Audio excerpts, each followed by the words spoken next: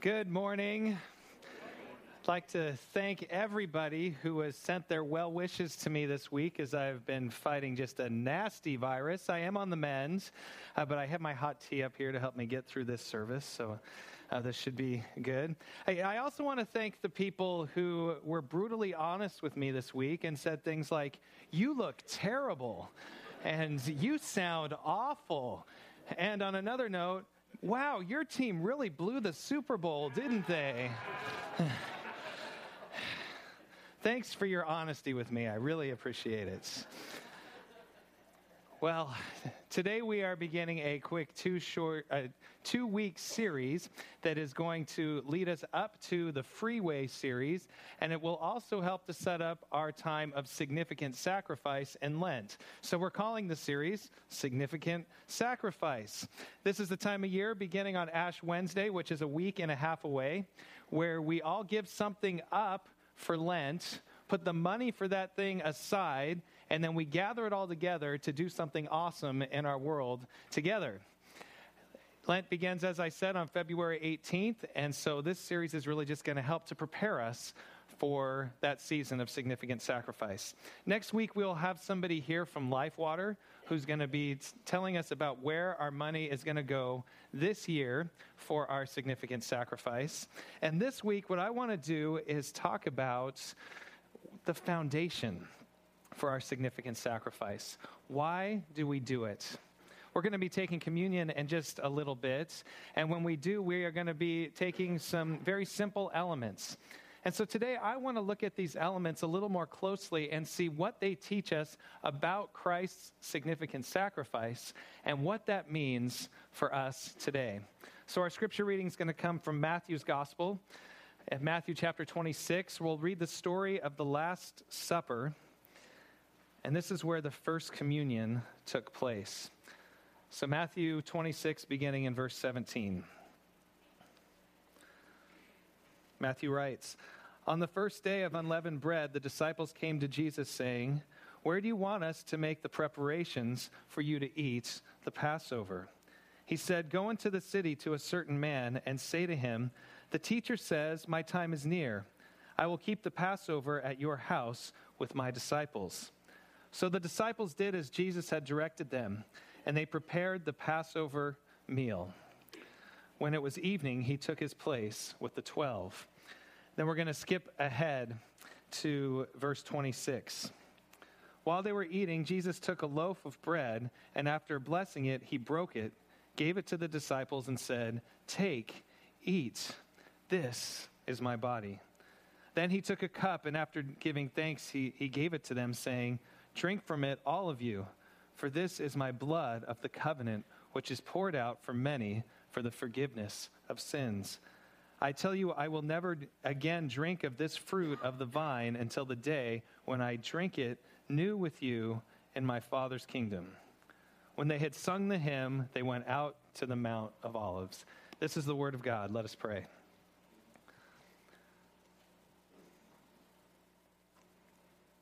Lord, we're so grateful that we get to gather around your word once again here today. And I pray that this word would just be sealed on our hearts, that you would write it on the tablet of our hearts, that it might form a foundation for not just our life when we're here together, but all of our life that we live out in this world. We pray in Jesus' name. Amen. Well, every 2 months we celebrate the Lord's Supper here together at Highlands Church, communion. And having read this story in Matthew, you may think, well, hey, I know all the significance and all the reasons that these elements are used. But I want to suggest that in order to fully appreciate the elements that we use for communion, that we need to look back even further. 1,500 years earlier than that Last Supper, in fact, to the end of the Israelite slavery in Egypt. The departure from Egypt is known as the Passover. It's known as the Exodus. I'm getting to the Passover. It can be argued that the Exodus is the central event in the Old Testament. The Exodus ended a time of brutal slavery where the Israelites faced ruthless taskmasters who made their lives bitter and hard.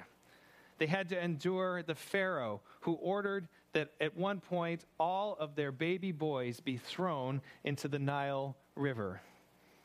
The circumstances were unthinkable, and the people called out to God, and God heard their cry, and he sent Moses to lead the Exodus.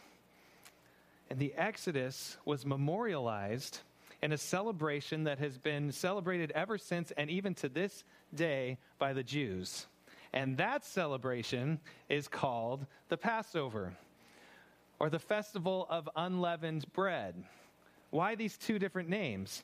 Well, initially, it was probably that they were two separate celebrations, a one-day Passover celebration followed by a week-long Festival of Unleavened Bread.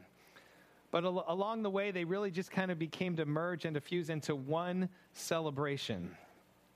And so that's why it can be known as unleavened bread or the Passover. Now, with those two words in mind, let's go back and let's read the first verse from our passage again today, Matthew 26:17. On the first day of unleavened bread, the disciples came to Jesus, saying, "Where do you want us to make the preparations for you to eat the Passover?" You see, Jesus' Last Supper happened within the context of the Passover celebration. And I want to say that for us to truly understand the elements that are on this table and the full significance and meaning behind them, it's helpful for us to know a little bit about the food for the Passover. Now, I don't need to tell you that it's important on our holidays and our ceremonies and our festivals to have good food, right? And that our food can have special meaning for us. I mean, look at what our nation does on Thanksgiving. 90% of Americans eat turkey on Thanksgiving Day. It links us to a national story. It takes us back to that original Thanksgiving back in 1621. And then our families have special recipes and foods that we serve on special holidays. A special pie, a stuffing, some casserole that's been passed on from generation to generation. And we eat these because they're delicious and because they link us to our family's heritage. Sometimes we eat them even if they aren't delicious, right? My family has this tradition of serving beef kidneys on toast for breakfast on Christmas morning. Sound good? You know you want some right now, don't you? I asked my mom, it's actually my mom's side of the family, I asked her, why do you do this week? I never knew the story.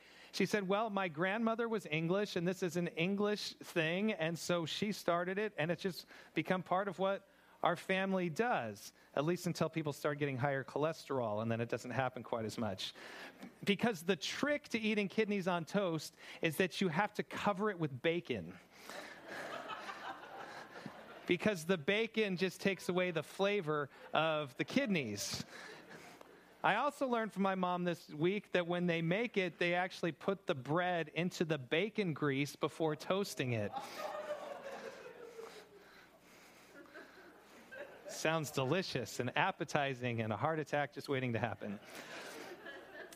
It's probably worth noting that most people who marry into my family do not participate in this particular family tradition.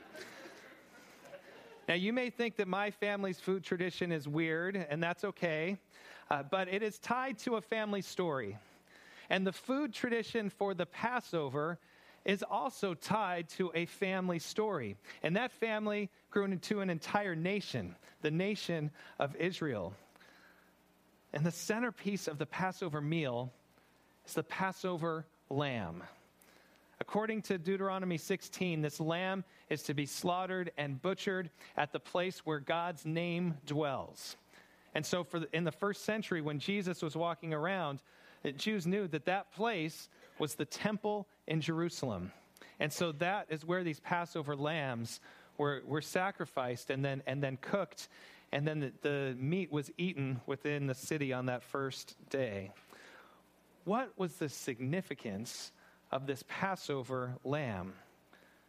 Well, it was a reminder of the first Passover which ended that brutal time in slavery.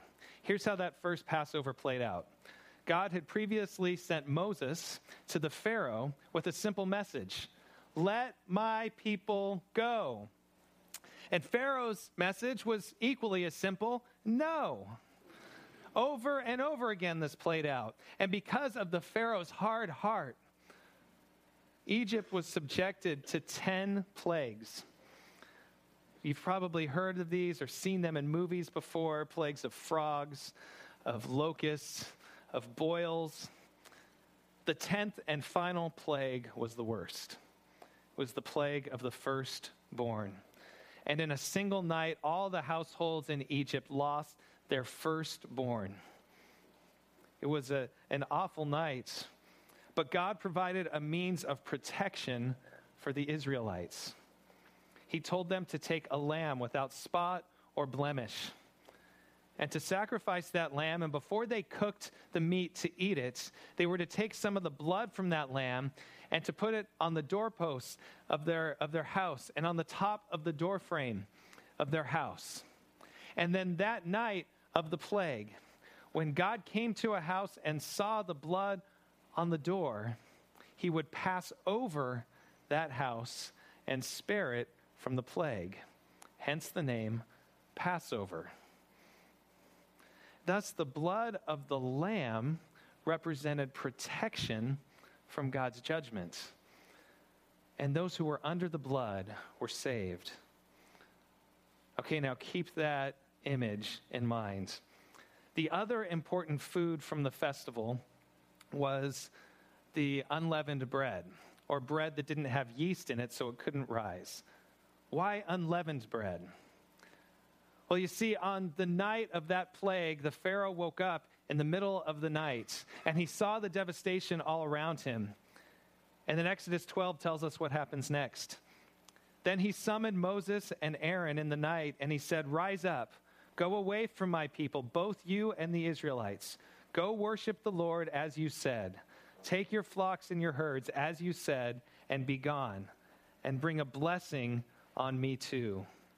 Finally, at least for a short period of time, the Pharaoh changed his mind and he let the people go. He would change his mind a little bit later and go after them.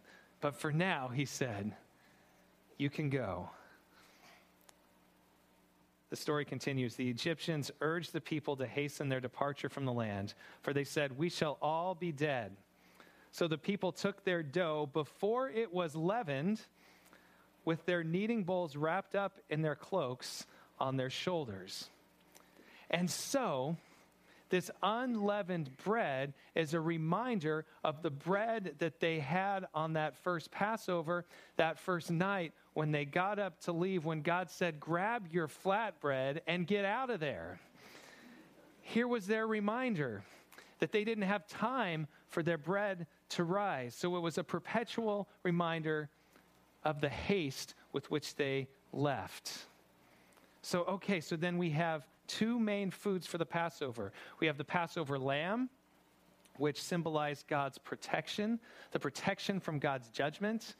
And then we have the unleavened bread, which represents freedom, deliverance, the freedom from oppression, freedom from slavery. Because though the Pharaoh chased after them, we know that he was unsuccessful when they got to the Red Sea, right? And so it was this night where they moved into this new world of freedom. So the whole festival together is a celebration of protection and of freedom. Now here's what Jesus did with this Passover meal. On the night that he was betrayed, he took the elements of the Passover and he infused them with new meaning. He expanded upon what they already meant and gave them even more. Now, there was no Passover lamb. We do not have a lamb here today.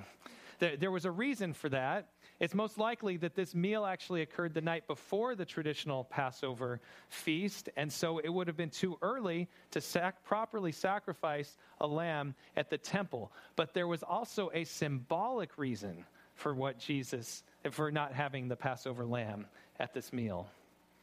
And that is because the very next day, as preparations were being made for the Passover meal, the day that the lambs were being slaughtered, it was on that day that Jesus would die on a cross and become the ultimate Passover lamb for us all.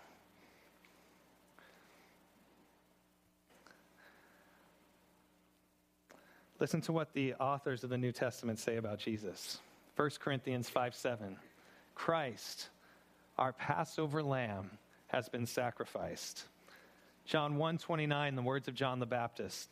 Look, the Lamb of God who takes away the sins of the world. 1 Peter 1, verses 18 to 19. For you know that it was not with perishable things such as silver or gold that you were redeemed from the empty way of life handed down to you from your ancestors, but with the precious blood of Christ, a lamb without blemish or defect. There was no Passover lamb at the Last Supper because Jesus was becoming the ultimate once and for all time Passover lamb for us all. And so after supper, Jesus took the cup, probably the third cup in the Passover Seder, the cup of redemption. And he gave it such meaning. He said, drink from it, all of you, for this is my blood of the covenant, which is poured out for many for the forgiveness of sins. And so he takes the cup and we're reminded of the blood of that Passover lamb, and now his blood does even more for us. The blood of the old Passover gave protection from God's judgment. The blood of Jesus' significant sacrifice would do the same thing, but in an even greater way. It would give us protection in the form of forgiveness. It would make us clean. It would make us pure regardless of anything that we have ever done. It would make us whole. Of course, before Jesus took that cup that night, he took the unleavened bread and he broke it. And with that, once again, he infused new meaning. He said, this body, this bread, which represents freedom, well, it represents my body and the freedom that you have through my body, the deliverance that my broken body is able to provide for you. Not just from slavery in Egypt, but freedom from all the things that are waging war against your soul. All the hidden lies, all the addictions, all the regrets and shame, all of the injustice that's been done to you, and all of the injustice that you have participated in. My broken body was given for you so that you could be free. And by eating this bread, Jesus' disciples were identifying with this work of deliverance and freedom. So you see, these elements take on a whole bunch of meaning when we really begin to understand the story from which they came from. They remind us that Jesus' significant sacrifice on our behalf was given so that we could be forgiven. Yes, but not only that, but also so that we could be set free. This is the foundation for our significant sacrifice. Because through Christ, we know that we can give not just a little something, but we can give significantly. We can give sacrificially. We give because Jesus has given so freely to us. We celebrate that we have been set free, but we also recognize that Jesus didn't just die for us. He died for the world. And so we participate in those things that bring freedom and deliverance for others. Now, before I talk quickly about the ways that you're going to have an opportunity to provide freedom and deliverance from others in this coming year, in 2015, I want to take just a few minutes and talk about what you did in 2014 and to celebrate it. Last year, through our significant sacrifice, you gave more than double any of the previous years of the significant sacrifice. You gave $16,000. That money was used to build 2 wells and 1 protected stream in Uganda. Today, no less than 1,020 people have the gift of water and hygiene and sanitation because of your gift last year. Yeah. But that's not all. At Thanksgiving time, you help to support the Smash Out Hunger that we do every year, and you brought in food donations as well. So we were able to donate $1,400 plus take 4 truckloads of food down to Loaves and Fishes right here in Paso. At Christmas Eve, we asked if you would give a little, something above and beyond what you would normally give at the Christmas Eve service. And so the entire offering that night, $8,500, you gave above and beyond. Let me tell you what that is being used for. 5 different directions. First, People's Kitchen in downtown Paso, where Second Baptist Church, you're feeding the homeless. Fellowship of Christian Athletes has ministries in our local schools here in North County. You're supporting those. Front Porch College Ministry at Cal Poly. Campus Crusades at UCSB, the college ministry there.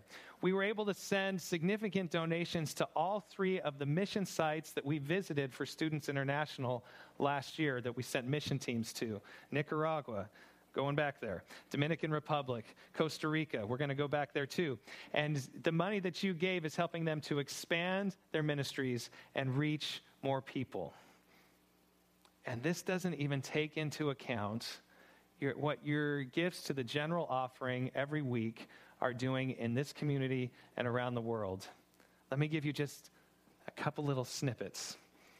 One of the great joys that I have is to get to hear some of the stories and to meet some of the people who benefit from the Samaritan Fund that you guys fund 100%. We don't tell the stories very often because we like to protect the privacy of those who receive the gifts. But just let me share a couple quick little windows without sharing names about things that happened in 2014. When a single mom ran out of propane for her home and could no longer heat the home for her children and heat the water in the home, we were able to pay the propane bill to restore service to the home. When a young woman who'd been subject to domestic violence found herself with a newborn baby and homeless, we were able to provide 3 nights in a hotel until social services came in and took things over.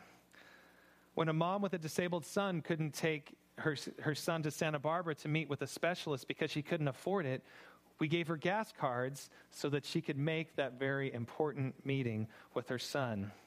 When a young woman from Phoenix came into town and she was fleeing domestic abuse herself, we helped provide food, clothes, and a motel stay until social services came in to the picture to help out in a more holistic way. And during the Christmas season, no less than 25 families received Christmas gifts through your generosity, families that wouldn't have gotten those things anyway. Those are just some of the stories. I want to take a minute and celebrate what God is doing through all of you. So let's do that. Let's take a minute and just thank God for what he did in 2014.